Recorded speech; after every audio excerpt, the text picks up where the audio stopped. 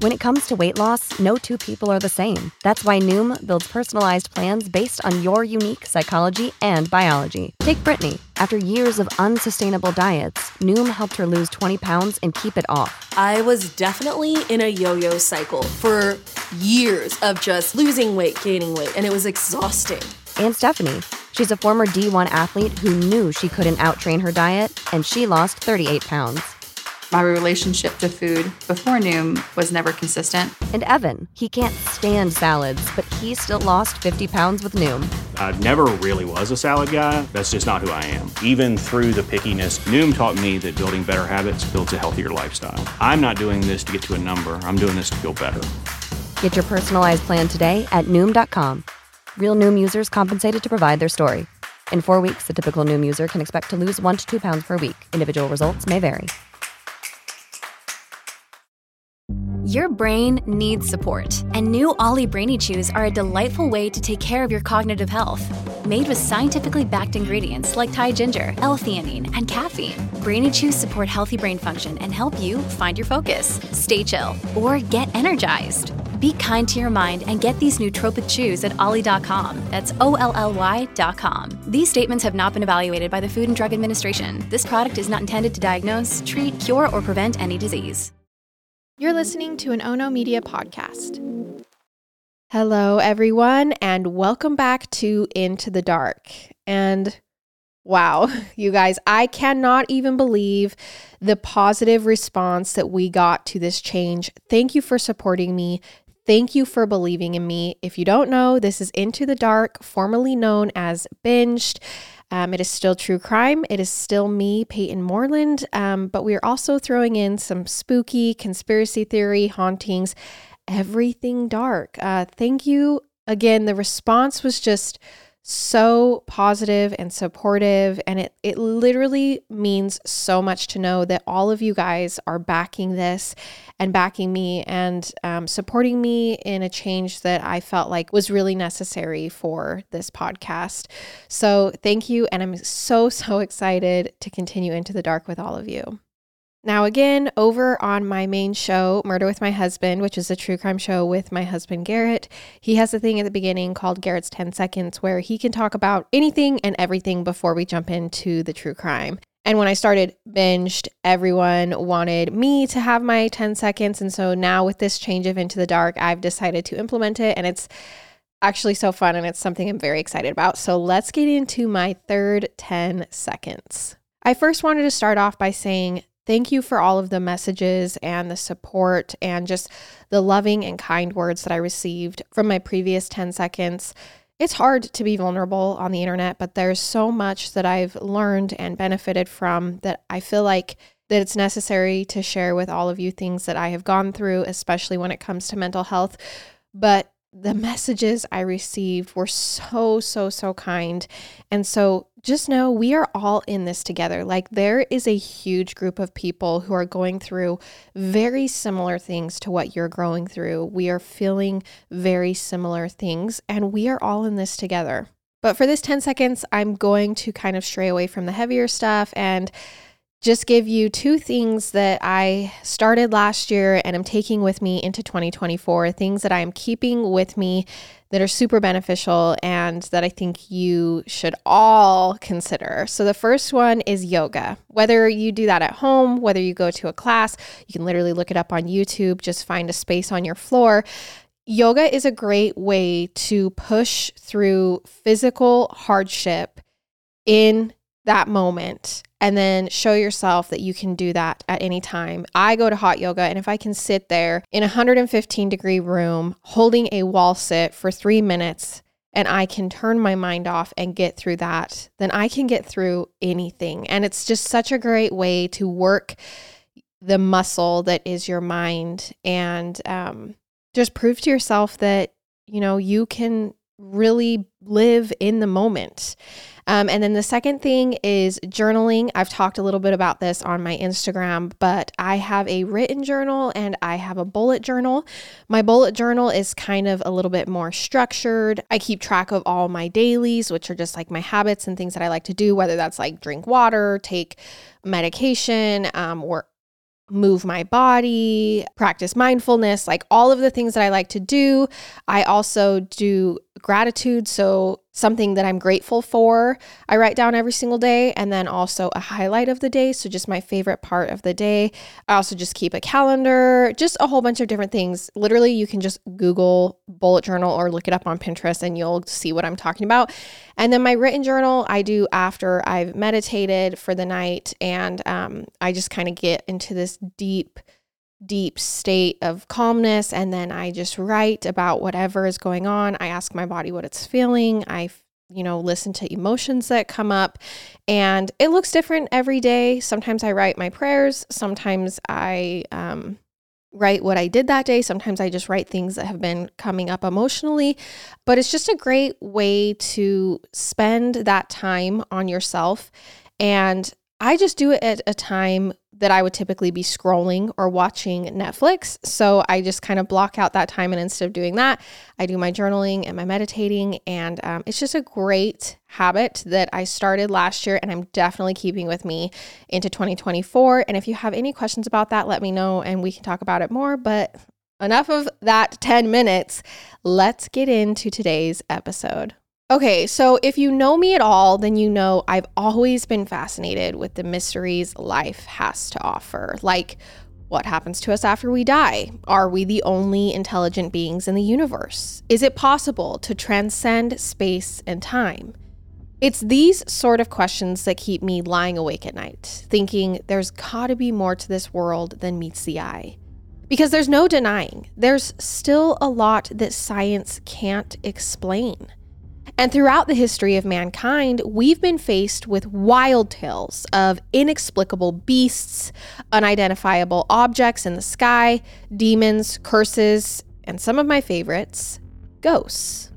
The best part is, many of those accounts don't come from elaborate novelists or grand storytellers.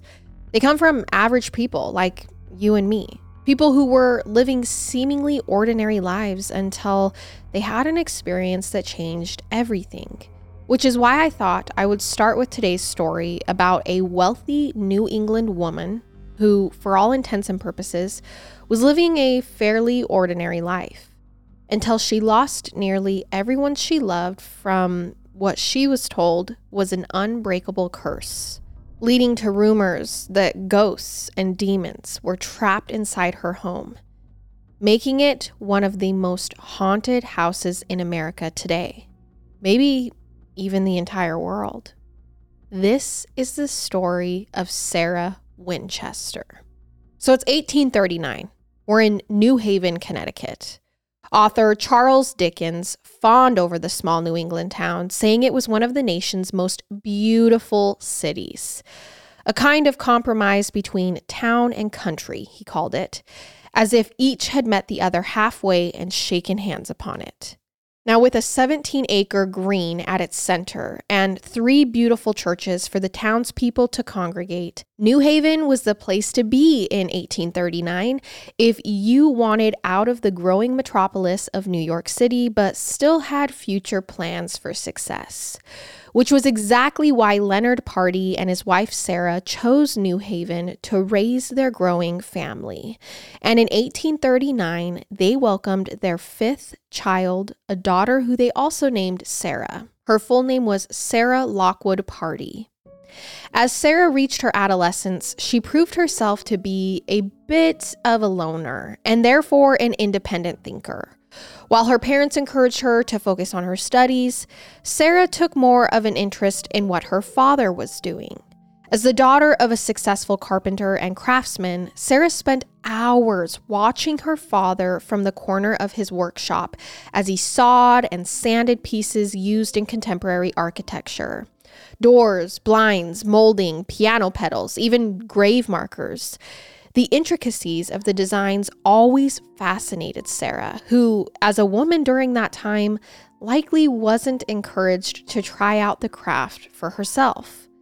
But that didn't stop her from appreciating or even obsessing over new architectural styles and techniques, particularly when she visited the World's Fair and discovered the Queen was trend-setting a new type of architectural home design.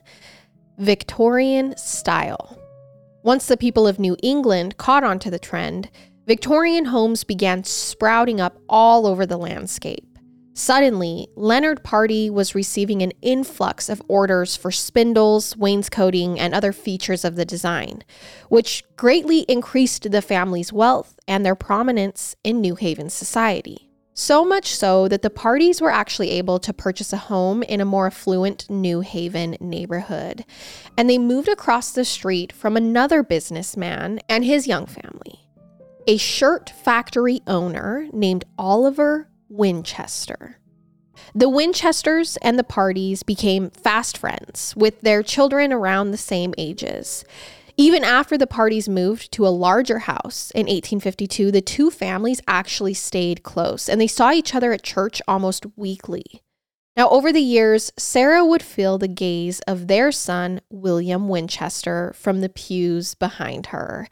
But it would be a few more years until anything came of this little crush. For now, William was climbing the ranks of his father's shirt company, and with the recent advent of the sewing machine, business was booming.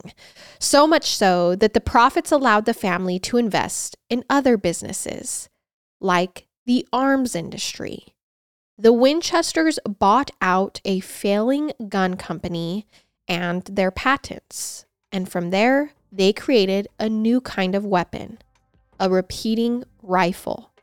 For the first time, a gun could shoot 30 shots in under a minute, rather than being loaded for each fire, which was good timing because the nation was on the brink of an unprecedented conflict.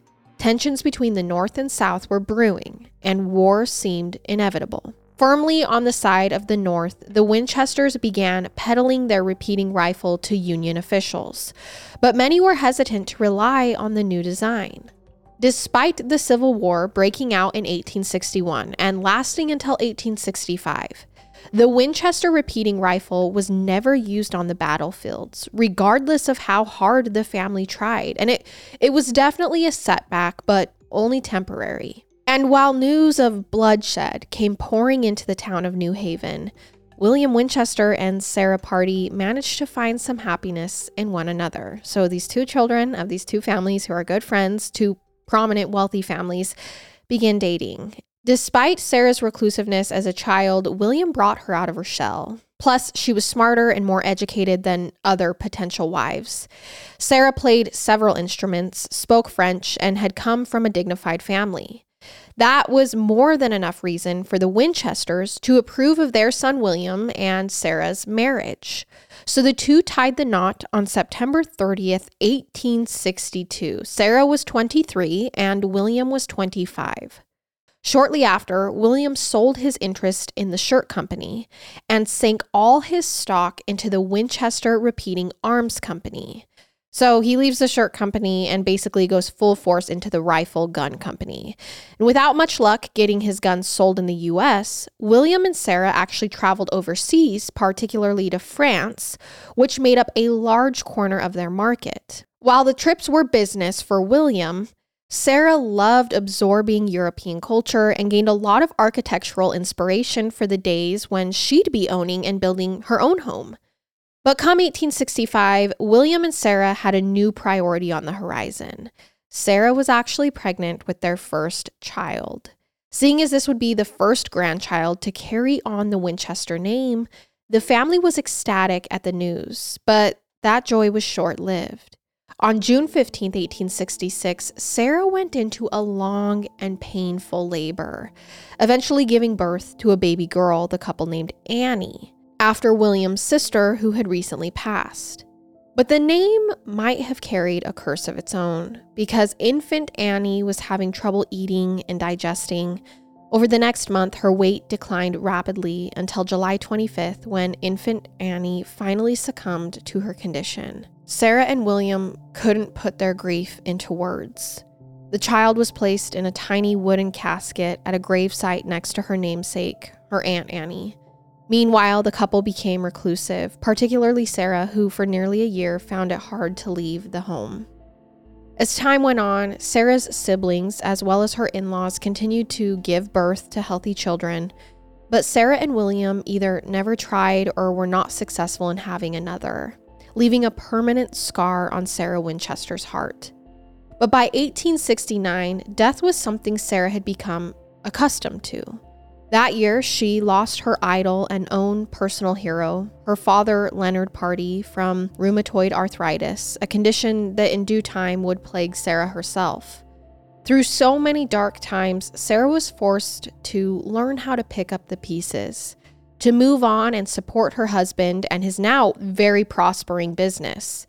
In the 1870s, with the completion of the Transcontinental Railroad, Sarah accompanied William to the West for the very first time, and more specifically to San Francisco, California, where William had opened a new office in a waterfront property on Battery Street. Now that the war was over, the tune had changed on the repeating rifle, particularly due to the Winchester's genius marketing tactics. The rifle was making appearances at the World's Fair and was being used by celebrities like Buffalo Bill and, soon, sharpshooter Annie Oakley. Years later, the company would adopt the slogan, "The gun that won the West," mainly because the rifle had become an icon in the geographical expansion of the nation. With that wealth, Sarah and William moved into a larger house in New Haven along with her father-in-law and mother-in-law. There, Sarah spent her time studying interior design, real estate investment, and construction management. She was preparing to one day build a home from the ground up. But that curse that Sarah appeared to have, the one where death follows her, returned in the spring of 1880. In May of that year, Sarah lost her mother. In December, her beloved father-in-law, Oliver Winchester, passed away as well. Then in March of 1881, Sarah lost the person she loved most in this world. Her husband, William Winchester, died of tuberculosis at the age of 43. With this series of deaths came a massive inheritance. True crime fans, do you have a knack for solving mysteries? Well, it's time for you to meet your new favorite game, June's Journey. Dive headfirst into the opulent and perilous world of the 1920s as June Parker, determined to unravel the enigma of her sister's murder. With each hidden clue you discover, you're not just solving puzzles. You're peeling back layers of scandalous family secrets, navigating through danger, and even stumbling into unexpected romance. Imagine every scene as a gateway to a new thrilling storyline, taking you from the parlors of New York to the sidewalks of Paris. You guys, I've been engrossed in a chapter that's challenging and utterly compelling. If you're like me, enjoying a puzzle to unwind, June's Journey hits the spot. Plus, decorating my estate is incredibly satisfying. Discover your inner detective when you download June's Journey for free today on iOS and Android. All right, when you're traveling, do you ever stress about what's happening back home? Like, did you forget to lock up or leave a window open? That's why I totally suggest getting Simply Safe Home Security today. It's for top-notch security and peace of mind, no matter where your summer adventures take you. Anything you might worry about leaving your home for an extended period of time has been thought out by Simply Safe. It's whole home protection with sensors to detect break-ins, fires, floods, and more. It's definitely so nice, when you're home to be like, oh, no one's probably going to break in. But when you're away from home, it's also nice to have that peace of mind that there's not a fire, there's not a flood, no one is coming into your house. There's a variety of indoor and outdoor cameras we've installed, so we have a view of all the entry points. Plus, I just feel relieved knowing that it's backed by 24/7 professional monitoring for less than $1 a day. Simply Safe has given me and many of my listeners real peace of mind, and I want you to have it too. Right now, get 20% off any new Simply Safe system with Fast Protect monitoring at simplysafe.com/Payton, Payton. There's no safe like Simply Safe. Sarah had acquired half of the Winchester Repeating Rifle Company along with $20 million. That would be about $603 million today. So to say that she was unbelievably wealthy, but no amount of money could reassemble the pieces of Sarah Winchester's broken heart, or bring back her daughter or her husband from the dead. That is, until she discovered an unexpected method to try and reach her husband from beyond the grave. So rumor has it that after William's passing, Sarah was so distraught, so depressed by the series of hardships life had given her, that she went to a medium to seek advice, or at the very least, break the supposed curse that had been placed upon her. Attempting to contact the dead was certainly not as taboo or as peculiar as it might seem today. Like, everyone was kind of into this.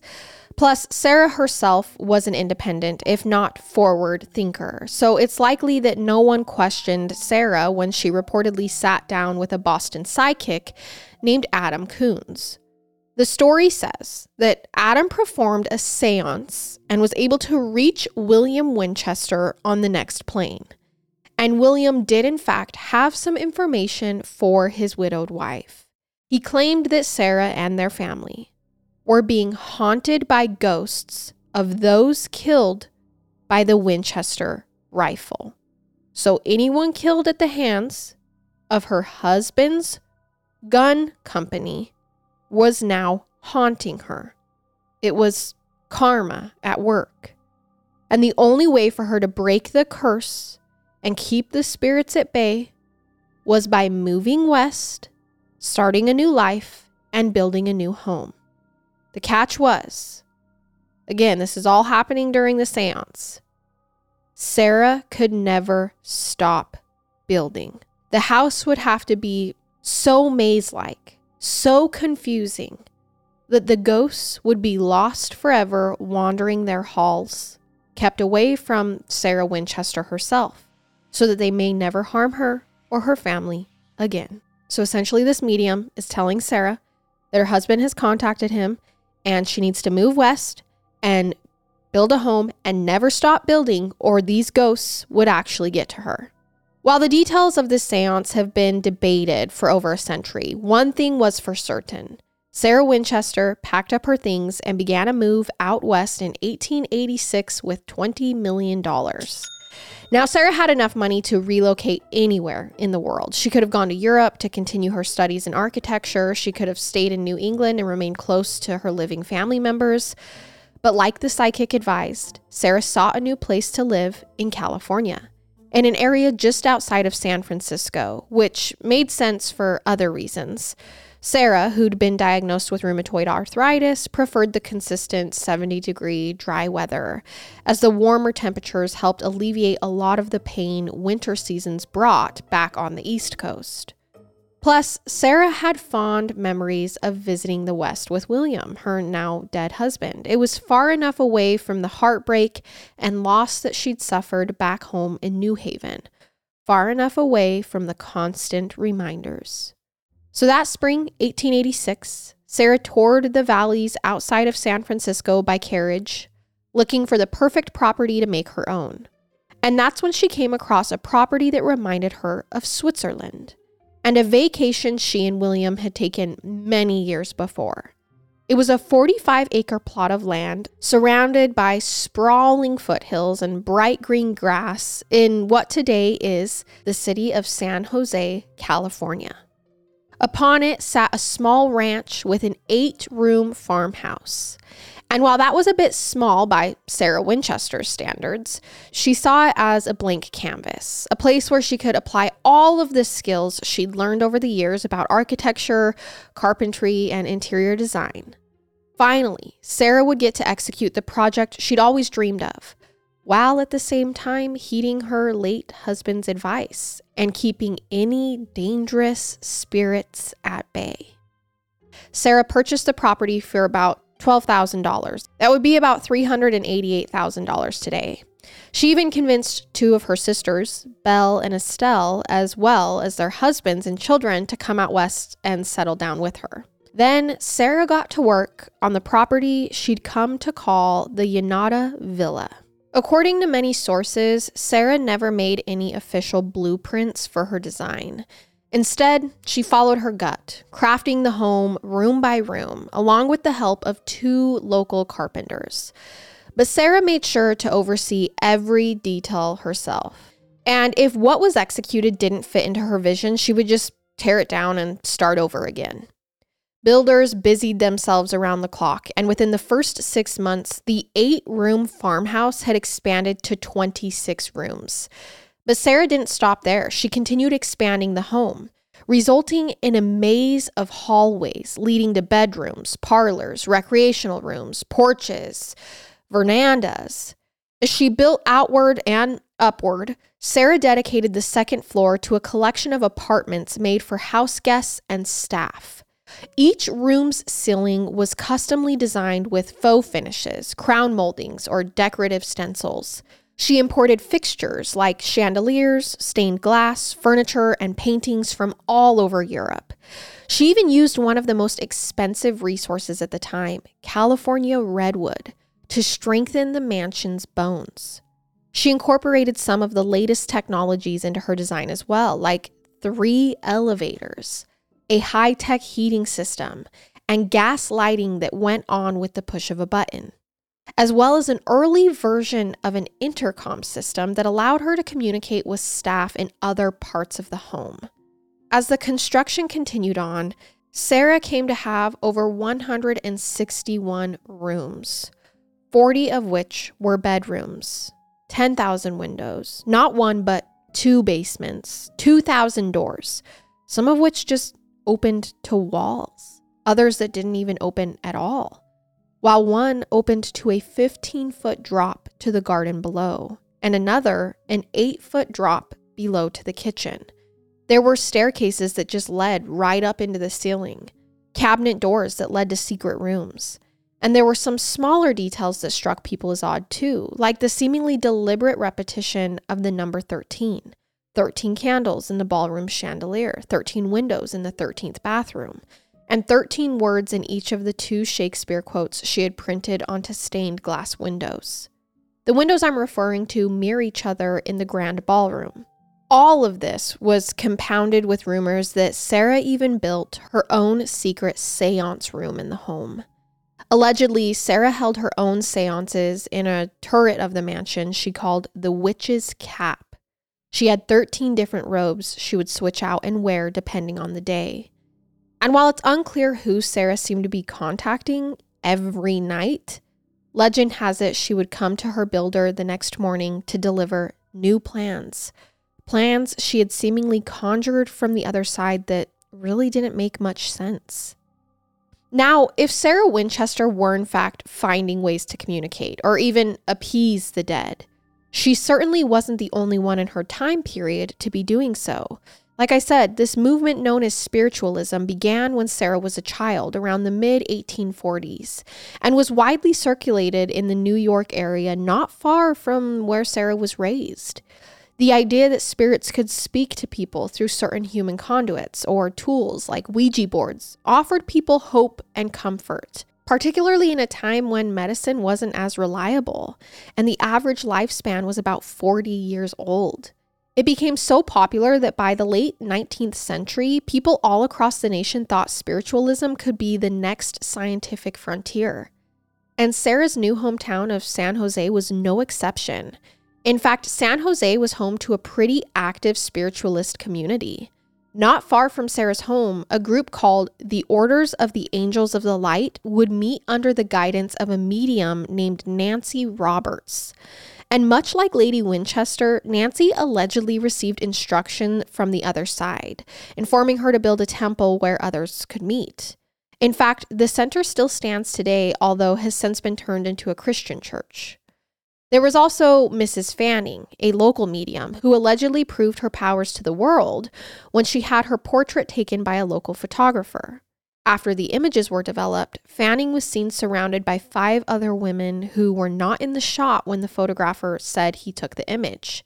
He admitted he wasn't a believer before snapping the image of Mrs. Fanning, but after was a different story. Finally, there was the True Life Church in San Jose, founded by Mary Hayes Chenoweth. Mary allegedly held the unique power to conjure the dead and heal the living with a simple touch. According to some sources, elderly and sick children would flock to her church, leaving with things like rashes or even chronic illnesses cured. All this goes to say, Sarah certainly wouldn't have been ostracized for believing in the dead, or for even saying she could communicate with them. But there was something about Sarah's wealth and reclusiveness that added to the mystery about her. And in 1895, the local papers began making Lady Winchester their front page story. By this point, the Winchester mansion was a bit hard for locals to ignore. It had grown to a towering 7 stories at its highest point. And with Sarah Winchester so rarely seen in public, people couldn't help but wonder more about the woman who'd constructed such a befuddling piece of architecture in their hometown. Many called Sarah Winchester a snob for not participating in society as was expected of her. Others picked up on rumors of a deadly curse and perpetual hauntings that seemingly kept Sarah at work and out of the limelight. One newspaper pointed to her fearful nature, claiming, quote, "The belief exists when work of construction ends, disaster will result." The other reason they gave? Sarah Winchester's superstitions came from the immense guilt she felt over the Winchester repeating rifle. That perhaps all of the deaths suffered at the hands of her husband's weapon had eaten away at her over the years. That maybe there were no ghosts of bloodied cowboys or dismembered English settlers wandering her home at night. Maybe Sarah Winchester was just experiencing a bit of paranoia and some mental health issues. Either way, Sarah certainly wasn't making it any easier on herself. She never responded or dispelled the propaganda printed about her, which only made the public speculate more. Plus, when she was rarely spotted outside of the home, Sarah was seen in black dresses, gloves, and hats, which at the time was unusual. It was almost as if she was in constant mourning. What none of them either knew or took into consideration about Sarah was she was probably a lot more educated and sane than the lot of them. By this point in her life, she spoke 4 languages and played 3 instruments. Architectural and interior design was a hobby of hers she enjoyed and kept her close to her father's memory. Plus, Sarah's rheumatoid arthritis was getting increasingly worse. Her hands were becoming misshapen and she was losing her teeth, which likely caused Sarah to feel a bit insecure about her appearance, preferring to stay inside where she felt safe. If you asked most of Sarah Winchester's staff, they could tell you the snobbish old crow stories were for the birds. The Sarah was an incredibly generous employer who paid well over the average salary, who'd given them ample amounts of time off. That she was clear-headed and had, quote, a better grasp of business and financial affairs than most men. In fact, many claimed the reason Sarah did keep building was to contribute to the economy and keep so many more people employed. But Sarah's staff was so loyal that they too never spoke to the press to dispel any rumors. And that was likely upon Sarah's request. Instead, Sarah built high hedges to keep nosy reporters at bay. And as her condition worsened, Sarah retreated further into herself and into the home. Hey, it's Kaylee Cuoco for Priceline. Ready to go to your happy place for a happy price? Well, why didn't you say so? Just download the Priceline app right now and save up to 60% on hotels. So whether it's Cousin Kevin's Kazoo Concert in Kansas City, go Kevin, or Becky's Bachelorette Bash in Bermuda, you never have to miss a trip ever again. So download the Priceline app today. Your savings are waiting. Go to your happy place for a happy price.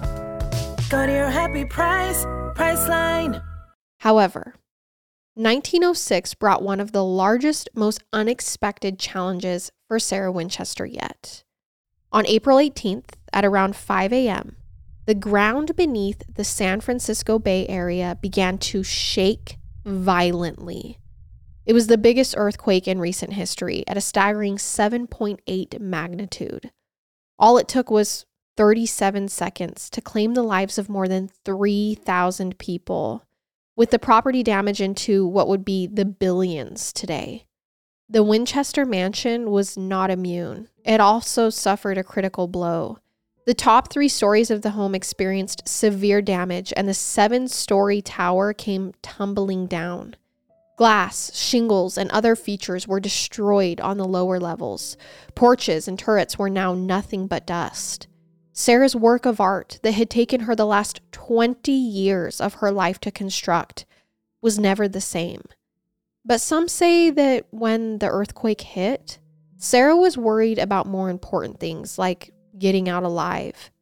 If you were to tour the Winchester home today, which I've done, guides will tell you that the 67-year-old Sarah was actually trapped in one of the rooms from fallen debris, and that she needed to be rescued, dug out by her staff after the shaking was over. Some even say that since Sarah was nearing completion on the home, this was a sign from the great beyond. The spirits were closing in on her, and if she wanted to survive, construction needed to continue. So after that day, the elderly Sarah had a decision to make. Did she just give in, finally throw in the towel and wait for fate to take hold? Or did she pick up the pieces and put them back together again? Well, spirits or not, Sarah decided she wasn't going to let her years of hard work go to waste. She began clearing away damaged parts of the home, leading to more doors that opened to nowhere. Rubble from the fireplaces were taken away as other fixtures were sealed off or boarded over for renovations. Staircases that led to the once existing upper levels were capped off, making the house seem even more confounding than before. But by 1922, Sarah's persistence had taken a toll on her body. In the first week of September, her system started to shut down as rheumatoid arthritis got the best of her.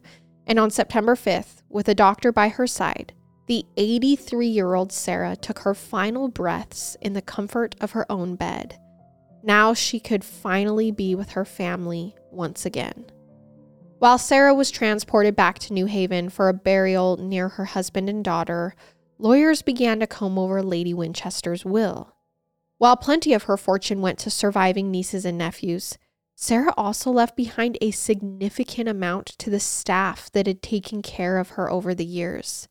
In addition, she made generous donations to hospitals in both San Jose and New Haven. When all was said and done, Sarah had reportedly spent over $5 million, about $167 million today, on building that home.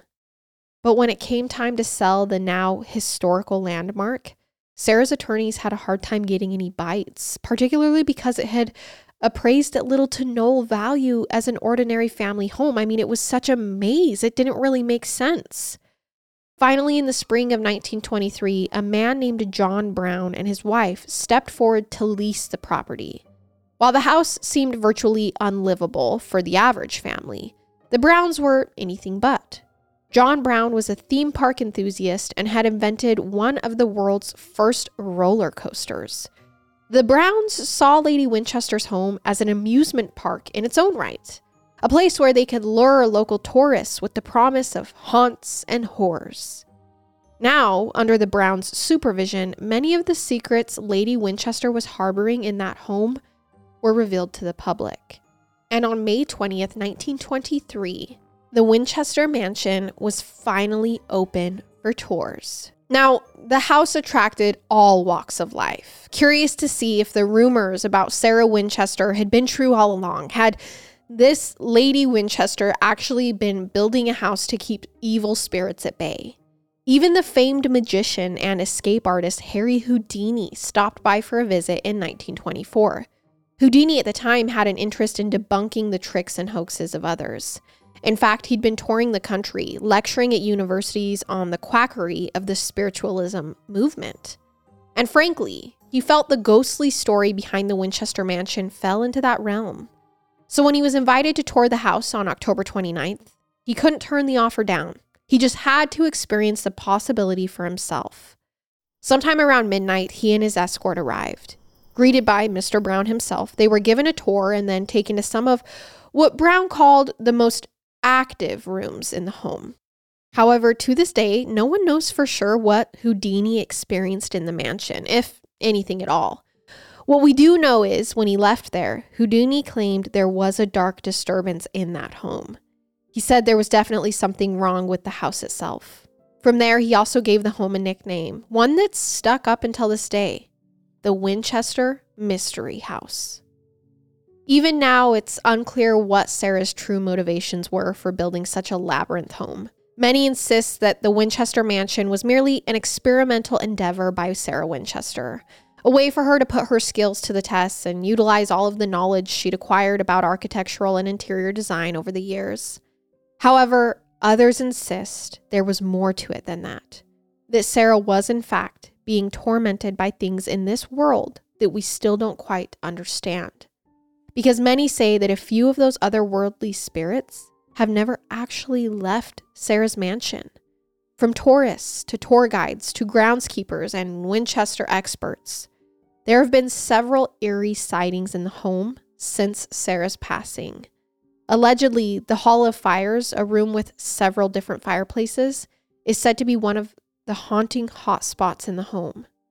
According to one repairman, he was standing on a ladder in the Hall of Fires when he felt a hand tap him on the shoulder and then press up against his back, only there was no one else in the room with him. Several have also seen the spectral projection of a grounds worker with black hair and white overalls pushing a wheelbarrow along the property. When compared to old photographs of Sarah's employees, he does seem to match the description of a former worker named Clyde. Then there's the Daisy Room, where Sarah was allegedly trapped during the 1906 earthquake. Both tourists and staff have reported hearing strange sounds, like heavy sighs coming from the room. There's also been claims of cameras not working there. One tour guide said that while she was lecturing guests in the Daisy Room, she spotted a dark figure gliding down the hallway. When she rushed out into the hall, she noticed the figure disappear around a corner, never to be seen again. Plus, there have been other reports over the years. The feeling of something tugging on visitors' clothes, music that comes and goes without any obvious source, even mists and shadows lurking around corners. Some have even claimed to see Lady Winchester in her black garments wandering the grounds herself. In the end, I think there's two big possibilities here. That Sarah Winchester's life was just made a lot more interesting by rumors of ghosts and curses, or she, as well as those who haunted her, truly are stuck in a plane between this life and the next. The Sarah Winchester, a seemingly ordinary woman, succumbed to a series of very unordinary events, a fate that could essentially befall any one of us if we believe it to be so. And that is the story of Sarah Winchester and the Winchester Mystery House. Thank you guys so much for listening or watching, and let me know, did you like this haunting? Like I said, I have actually been to the Winchester house with Garrett, and although it was weird, it was weird to see staircases that led into the ceiling and just a design that didn't make any sense, I didn't necessarily feel like any spirits or anything, so I'm not sure how much of this is lore and how much of this is truth, but I still think this begs the question, why do people do what they do? And I'll see you next week with a true crime case as we go further into the dark. Goodbye.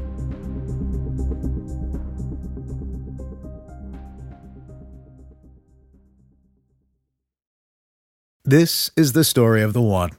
As a maintenance engineer, he hears things differently. To the untrained ear, everything on his shop floor might sound fine, but he can hear gears grinding or a belt slipping.